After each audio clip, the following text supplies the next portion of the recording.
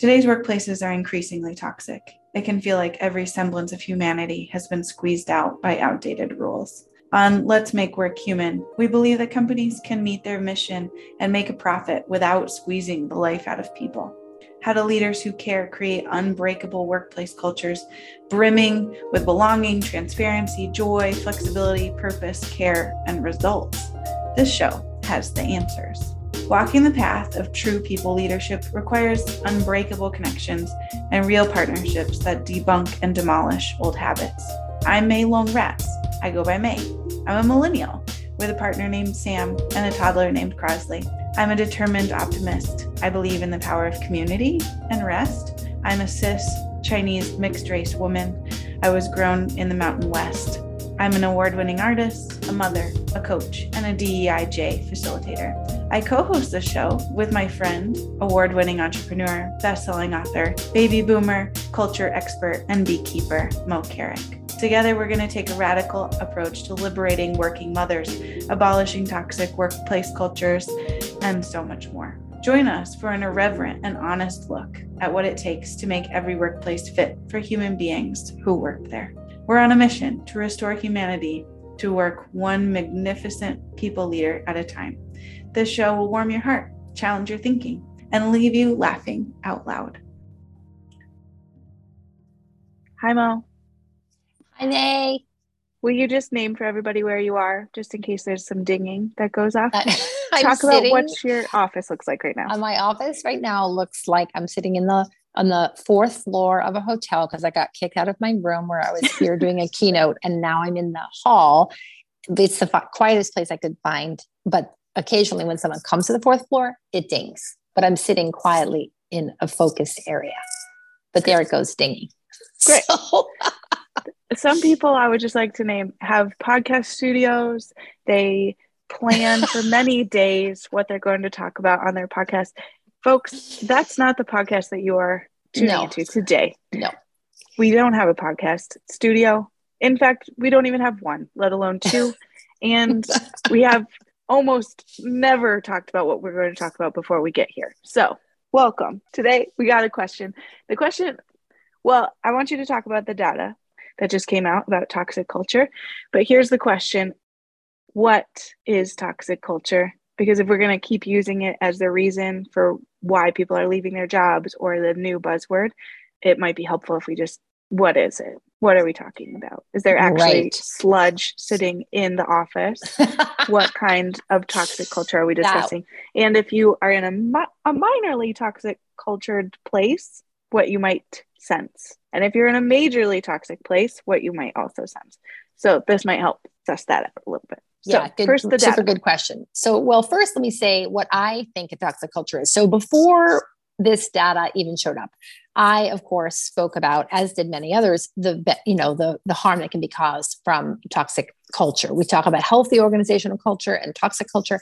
And the reality is that there may not be a difference because some people might thrive in a toxic culture. I think of it as a toxic culture is one that is bad for people.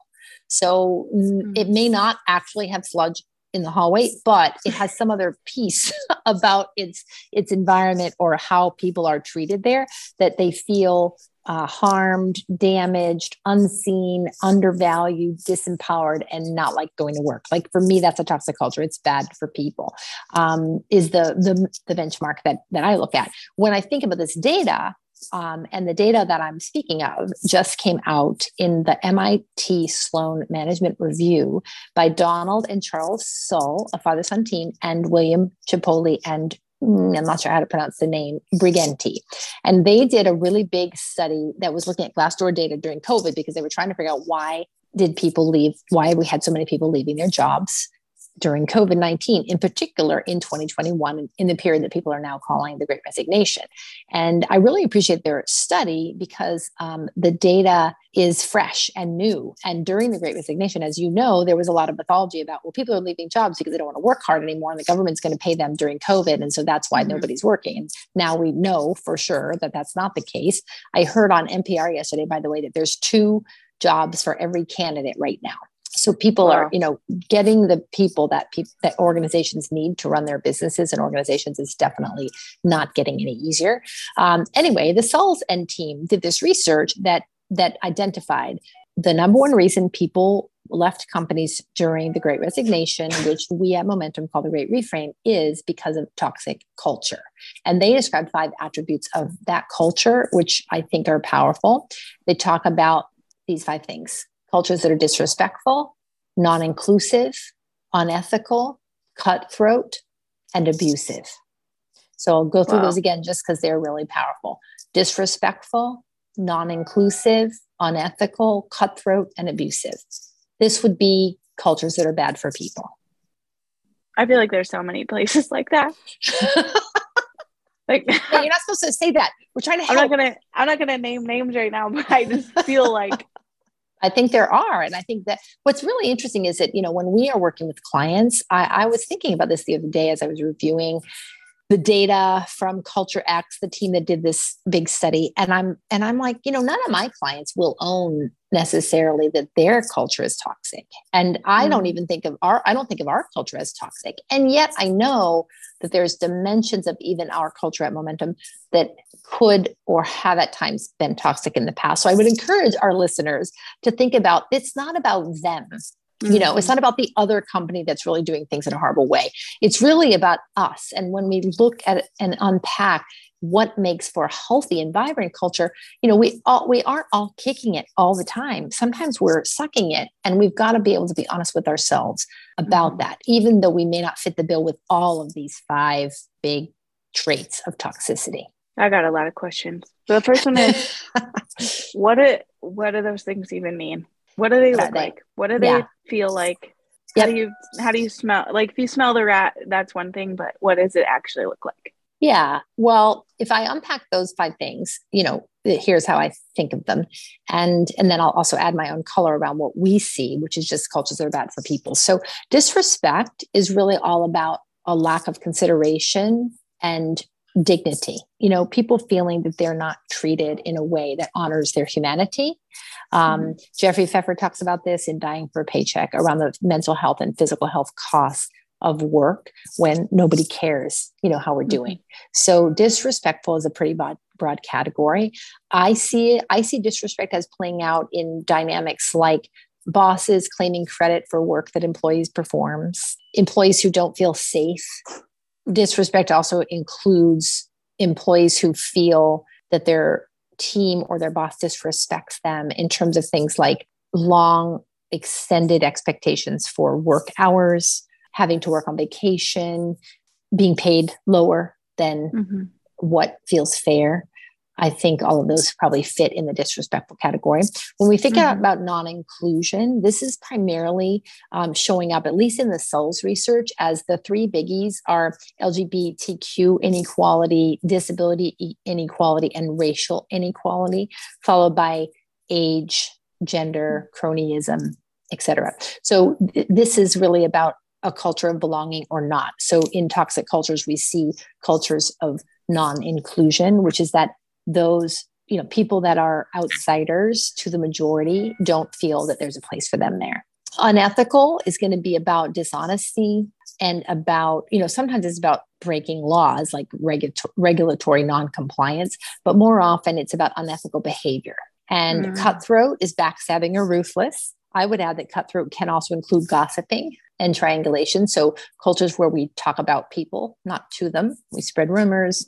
I might say something nice in an upward direction and something diminishing in a sideways direction to a peer or to a direct report. And then abusive is a really interesting one, isn't it, May? Because, we know that there's a lot of litigation that flows through the halls of human resources attorneys. A lot of that is about bullying, harassment, hostility, people feeling that they're actually in a harassment environment where they're being abused, emotionally abused, sexually threatened, or harassed in that way.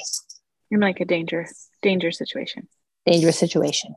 Yep. Manipulated or unsafe. Those are broad categories again, because like bullying can be anything. And, we know it's actually hard to prove unsafe work conditions in terms of not physical unsafe, but emotionally unsafe work conditions are actually hard to prove in a court of law. But I think they happen often, and people usually leave. That probably adds to the toxicity of the culture, don't you think? Yeah. That the things that are hardest to prove are the things that often are the most insidious, because they just can be normalized so quickly of like, that's just how we do things here. Or you just must not get it, or you must not care enough to just forget about it, or maybe you're not tough enough.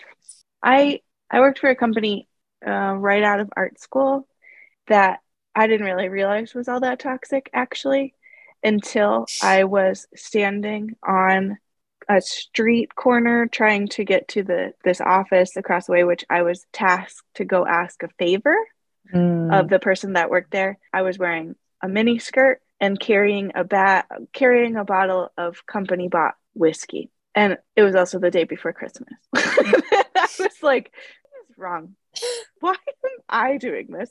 Number one. And number two, I'm about to go ask something that is just really very rude to hurry along this job the day before Christmas. And the way I'm going to do that is that I am showing up as this very sweet, just out of art school girl with a mini skirt on and a bottle of whiskey. Like, it was so not secret what was happening, but it was to me until I was like standing right there, because it had just been normalized to me of like, this is just what we got to do, May. We got to get this done because we got to do this job because it has to happen on our time frame. And you don't look like you're doing very much right this minute, so you should go. And I like got tricked into that a little bit, I obviously got tricked into it because I was the one that went and did it, but the pieces of it flowing this, like, that's what I mean about this toxic culture, is that like it can so quickly just become like, you're lucky to be here, so just go with it because this is a part of it, and that ends up in this like disrespect, cutthroat kind of, all of them merged together is what I experienced in that moment of like, well, it's all kind of a flavor of all of those. Right. Because in order to survive here, in order to pay my dues, which I would argue is actually part of toxic culture, I had to do this weird thing. Let me just clarify for our listeners that your job was what? I was an entry-level designer. Okay, so your job was graphic designing. Yeah. And you found yourself on the corner of a winter street the day before Christmas in a miniskirt purchasing whiskey for somebody else. Yeah, for $14 an hour. Yeah, let's be clear too. Like, I was not getting paid a lot to do this errand. And so, I mean, the reason I'm asking is because some people could be like, well, maybe her job was to buy the whiskey for the company party.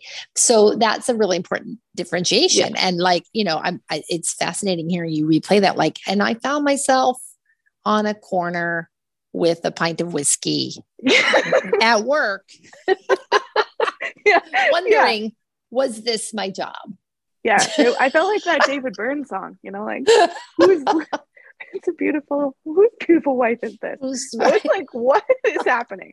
I feel like those are stories that I hear about, like, from my own, like, millennial friends. Like, and then I found myself in this weird situation and I hadn't really realized that all the things were building into me doing this weird thing or multiple things or working 90, 100 hours a week for a job shouldn't be that many hours or whatever, Yeah. Well, I think you're describing something powerful, which is that like toxic culture. And as you know, this topic's near and dear to my heart because Cami Dunaway and I wrote in Fit Matters, we were trying to give candidates for jobs tools to assess culture from the outside before they said yes. And it's very hard to assess, like I think about young May Ratz going to a job as a designer, an entry-level designer, and having a picture in your mind and probably feeling very good about the exciting company that you were working for and not having any clue that this could actually go off the rails in terms of being a toxic place for you to thrive. And that's my next question, or what to do about that. Because when I'm an entry-level designer and I'm being told that this is the thing you just got to do to get along, my only option is to leave. But it also isn't that great of an option. It's my job, and I hadn't been there for very long. And I'd like heard all these things that like, if you leave too early, then you're never going to get a job ever again. And then you die in outer darkness or wherever, like you never get a job again. I got caught in there, you know, like what is the option? What is the option when you see a toxic culture is my first question. My second question is, if you realize you have a toxic culture and you happen to be a leader, do you just burn the place to the ground, or like, is it fixable? And then my third question, it's hard to assess culture from the outside in. And I would argue that it's also very hard to assess it from the inside out because it's the water that you're in. So pick from the buffet of questions I've just offered you. And yeah, I have lots of questions about this. We could have, clearly we're going to have multiple podcasts about this. I think the first question is like, all right, when I find myself in a toxic culture, what do I do? And I think going back to my earlier point, I want to make sure I mean this. I'm asking myself this question, can any culture have dimensions of it that are toxic? And I would say yes. I think that any organization, even a really healthy culture, can have moments where something happens that could be toxic. You know, a good example of something we've been working through, we talked about it recently in Momentum, is that, you know, we have made an effort. We're really wanting, we work pretty hard on being a very flexible place to work because our positions are not often positions that have to be open during a certain hour. So people work different schedules. And so some of us have moved to a 4-day week. You in particular, as my creative director, I've had to call in on many Fridays since you started this a few months ago. That is not in and of itself a terrible thing. Like, you're willing to flex and work on Fridays. But if it persists, or if we don't talk about it, or if it feels like you have no option, but actually to work on the day that you thought would be your day off, then it could become something that's toxic. So, and I think in general, our organization, I hope that it does feel generally like it's a culture that's good for people, but sometimes we do things that are not as good for people. Another example that comes up is we've been working really hard to try to get our project management systems up and running. And they've been hard for us, even though we're a small firm, we're small but mighty, and we're experiencing a lot of the difficult parts about really scaling organizationally. And so for one member of our team in particular, that's been really challenging because he doesn't have the clarity and focus to stay in his lane and just do his projects, because we're asking of him a lot of things that aren't in his project suite. And so that also has a dimension of some toxicity to it. But in general, our culture is generally healthy, I think. So I just say that for people to just like, if one thing is going wrong at work, it doesn't mean you have a toxic culture. You know what I mean? Pieces of toxic. You can have, and you are not all toxic. Yes, you're not all, and it may not, maybe toxic is even too strong, but you know, it can feel toxic in the moment, but the reality is that, you know, it is work after all, and some days are harder than others, and we leaders of systems also make mistakes. So I think when we think about, when you find yourself in a toxic culture, the first thing I would say is like, make sure this is a recurrent pattern. You know, and I'm sure for you, that whiskey holding moment on the street corner was it was not just one. It was like the realization of, oh my gosh, this is happening to me an awful lot. I'm being asked to do something that I don't feel good about. And so, and also maybe I don't feel safe talking to somebody about it. So we want to look at like, is this a pattern? And if we find that it is, as an employee, and we're like, yep, this is not feeling good, then we have a decision point, I think, to make, which is, do we want to talk about it with anyone?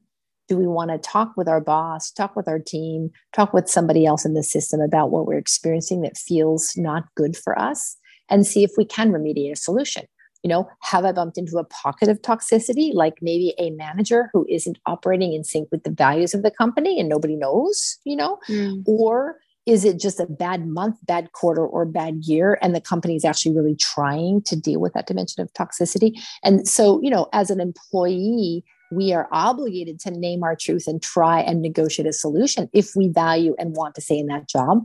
And so that's the first place I think we go. It's like to try to talk to someone about it and see if we can get our needs met to be better for us at a different time.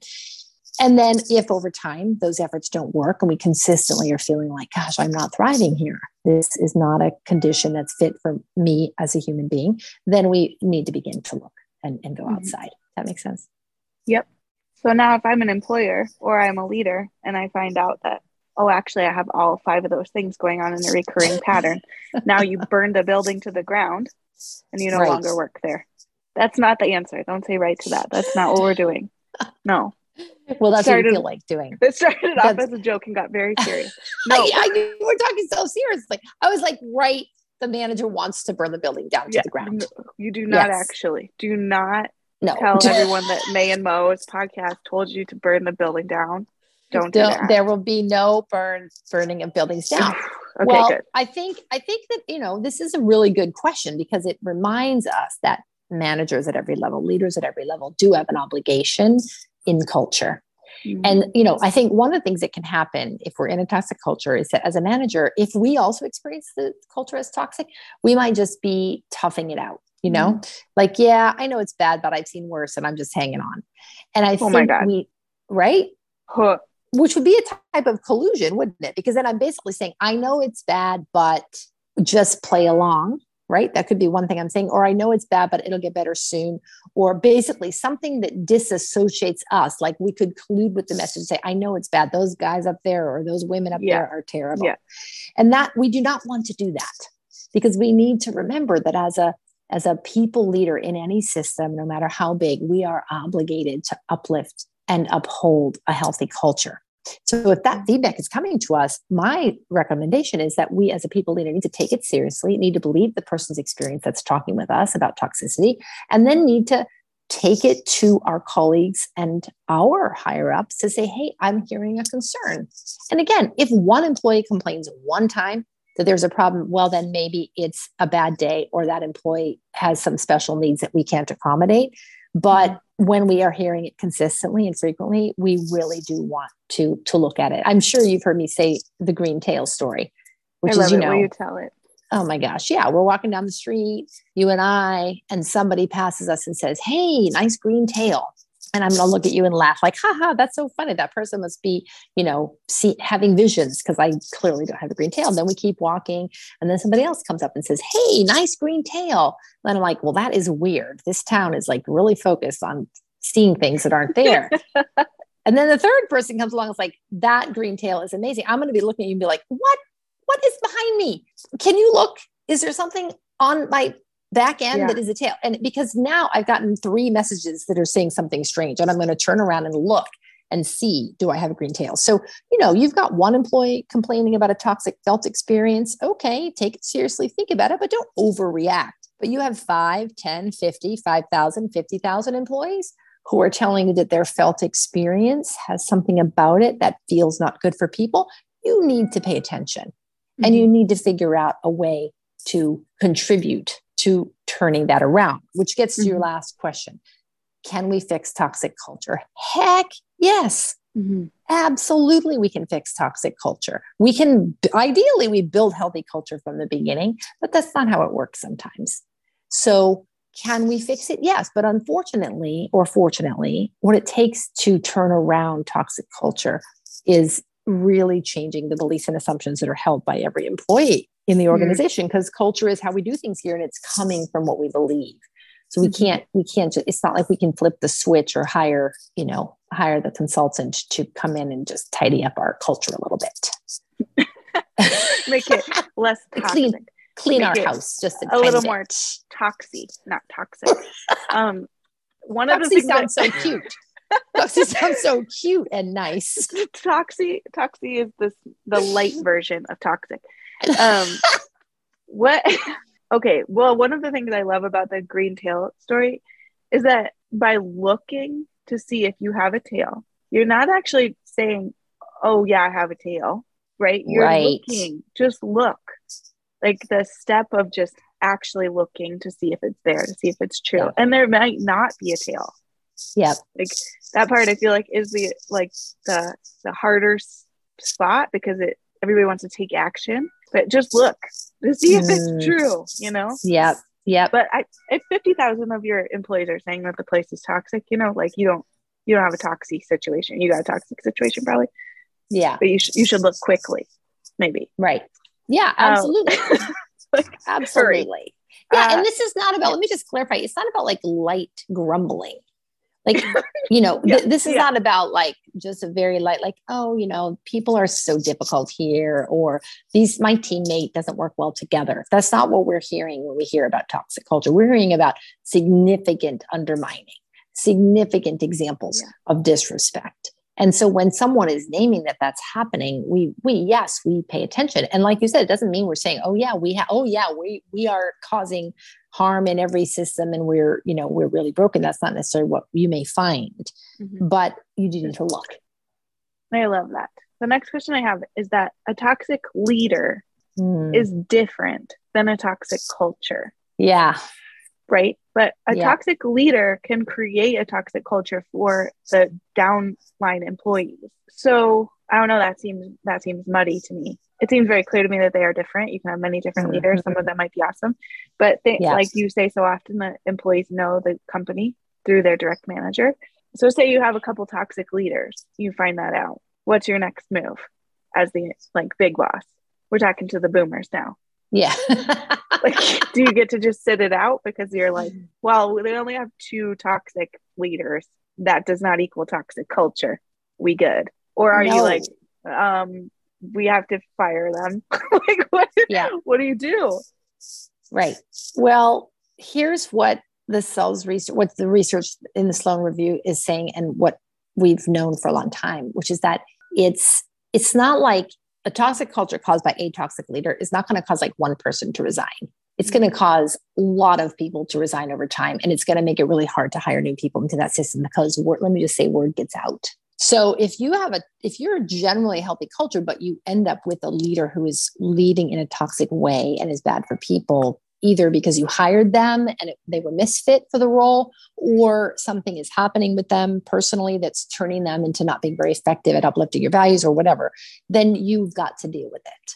And dealing with it means I'm going to name and hold accountable that leader for becoming more effective in leading people in a way that's consistent with our culture and our values. I'm going to let them know what they're doing that's deleterious, and I'm going to expect them to change, perhaps with help, with coaching, maybe with training, with support. We don't know what's going on with that leader. Maybe they are having a mental health crisis. Maybe there's something going on at home that they need support for. Perhaps they're unwell. Whatever it is, we need to make sure that we're getting them the care, support, and expectation that they need to take care of the people that are working with them. And if they aren't able to do that, then they will probably need to go. But I think we're obligated to give them every opportunity, or not, if not every opportunity, a lot of opportunity to get better at leading people. Good answer. Okay. So when I have experienced,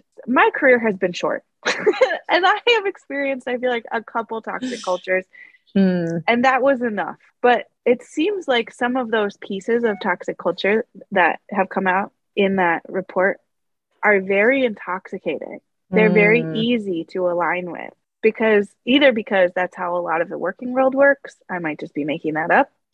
Or because they are rooted in something deeper.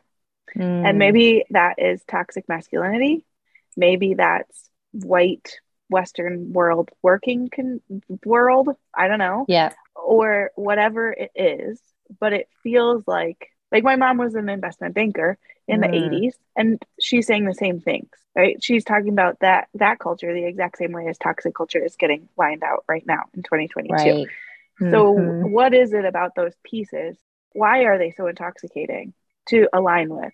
Why might it be easier to dip into some of those behaviors than to actually fix them or to not start them in the first place? Why is it so hard to not be toxic? I guess is my question. Thank you for letting me word salad all the way to that question. I like the way you worked your way around to that. Yeah. It's so hard to be good. Why is it hard to be good? It's a really good question. I don't know. It's such a good question. I don't know that I've thought about that as much as I should have. I think maybe this is going to have to be my next book. But why is it so hard to be good? Why is it so hard to be good? And I think, and the reason I say that is that I don't think that founders and business leaders and company owners start out wanting to create a toxic culture. It'd be like start getting married and being like, let's create a dysfunctional family. Can't wait to get divorced from you. Yeah, that's right. Shall we do that now? I know. I mean, I work with so many founders and so many entrepreneurs, and most of the time we start out like very bullish and excited to be an employer and to design a healthy culture. And, especially today. So how do we get there with toxic culture? I think here's a couple of off the cuff thoughts. One, I have talked a lot about, as you know, and read about in Brave Space, is profit as our only North Star. And, as you know, Momentum is a for-profit company, and I do think I buy into capitalism in some ways. But at the same time, if it's all we focus on, it can really create toxicity, because it creates an environment in which we just have to trade everything else that matters for profit. So good leadership, healthy culture, teams that care, work patterns that are good for people, not toxic people, all of that goes out the window if we can't make money, at it in the process. And so I think we've got to be always thinking about the relationship that our organization has, whether we are a nonprofit, a government agency, or a for-profit organization, public or private. Like, what is our relationship to our own profitability? How much is enough? And what else do we want to measure besides profitability? So I think that's one dynamic. Good one. Thanks. That's important. We're actually, that was a good off the cuff answer, everyone. Yeah. Well, it made me think about, this idea that we're cooking up with, and I've been cooking it up for a while, but it hasn't hit yet. But, I really want to make it happen. What happens when we have an index for human thriving at work that goes on our dashboards? That's right next to our profit margins and our ROI, I think another reason about why it's so hard to be good is that we are human beings and we are imperfect, and we have a lot of things that go on inside of us that interrupt how we be with each other, in between us. We have things going on inside of us that interrupt how we act between us. And I think that's related to trauma. It's related to childhood trauma, to people being harmed in systems who come into roles of responsibility with damage, with fear, that corrupts their capacity to behave in ways that are authentic and loving and compassionate. And so they cause harm. And I think that goes on. And then there's other things like our addiction, for lack of a better word, to perfection. Yeah. Being correct. Which I think I agree with you. I think there is it's like you're reading my mind, but that there is an addiction to being right or perfection or like whatever that may be. And there is it's like we're allergic to saying we don't know how to do the thing, because at any moment someone could take it away from us because of that. And that, I think, leads to a lot of those things, which is like, if I throw you under the bus, then I don't go under the bus. Right. But we forget that we might actually be driving the bus. Like, we're just running people over. I'm reading this book. I'll put it in the show notes, but it talks a lot about this perfection situation and to do this self-reflection of like, what's the point? Say you do it perfectly. Say you do it so right. And you get to the bar, like the bar that you have set for yourself of perfection. But why? Because is the goal to like sit still? Once you get to perfect, then you get to rest. Like, what is the point of being perfect? And I think that also in business is like, what's the point of not being collaborative and saying that you don't know and using your team instead of going it ruggedly alone and being cutthroat and throwing everybody else under the bus for the sake of perfection? What's the point? Well, right. I think, and when I think about the best definition I've heard of perfectionism from Dr. Brene Brown, is perfection is a lie we tell ourselves that if we just get it good enough, everything will work out all right, which is of course driven by a lack of courage and a fear of being vulnerable. And so, so actually, now that I say this out loud, I actually think shame is a huge contributor to toxic cultures. And that's connected to our deeply seated fear that we're unworthy, that we're not enough. And I think perfectionism really fuels that. And let me just also add that, I don't think we can go too far down the why is it so hard to be good, or why is it so hard to have a healthy culture. I think we have to think about what we've inherited in terms of the models of economics and the models of business. North American business modeling is imprinted off Northern European business modeling, which is largely a white male culture business model that rewards and depends on rugged individualism, on linear thinking, on independent action, on rationality over emotion.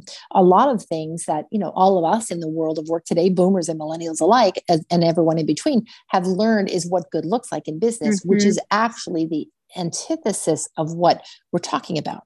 And I have sat with audiences, May, and you know this, where we've talked about the barriers from Dr. Brown's research to courage in the workplace. And I've had people watch types of armor. We talk about types of armor, how are we self-protecting against courage? And people say, that looks like business culture.